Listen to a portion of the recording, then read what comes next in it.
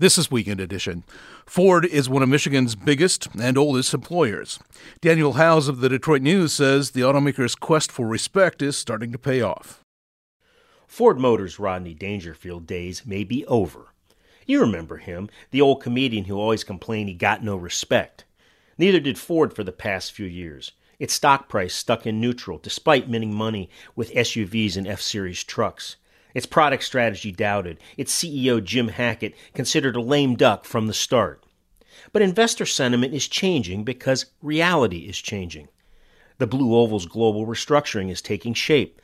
Cutbacks in Europe and South America, greater reliance on its partner in India, salaried workforce reductions in North America. It's all necessary, if not yet sufficient, to negotiate a future moving in different directions. And Ford shares? They're performing better so far this year than their American peers, including Elon Musk's Tesla. There are lots of reasons for this. And of course, the surge could disappear as quickly as it came.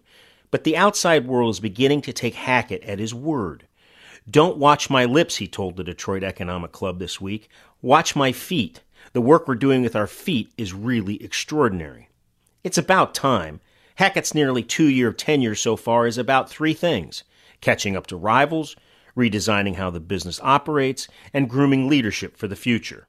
Reinvigorated lineups at its Ford and Lincoln brands are expected to fatten margins in the years ahead and buy the automaker valuable time to play out bets in mobility, autonomy, and electrification.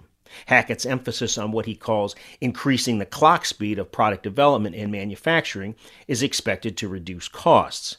And his latest executive shuffle effectively sets up a 2-man battle for succession.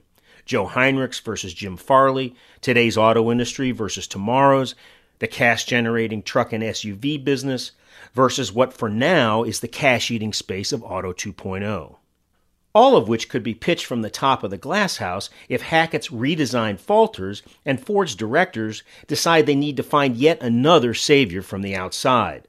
Always a possibility that, though the preferred alternative should be executing the fixes Hackett and company have pledged to deliver. The boss's wonky manner doesn't always help. He talks about, quote, a think phase. He spends part of his weekend emailing articles from obscure scientific journals to executives, and he's using outside consultants to help optimize the business and manage people. None of which exactly oozes confidence in the Ford troops, does it? Which is exactly the point.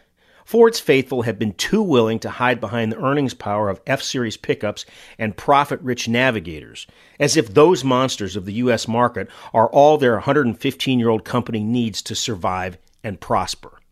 But they're not. Technology and government regulations grounded in environmental priorities are reshaping the auto industry Henry Ford built, and companies that don't change along with them stand to pay a heavy price for complacency.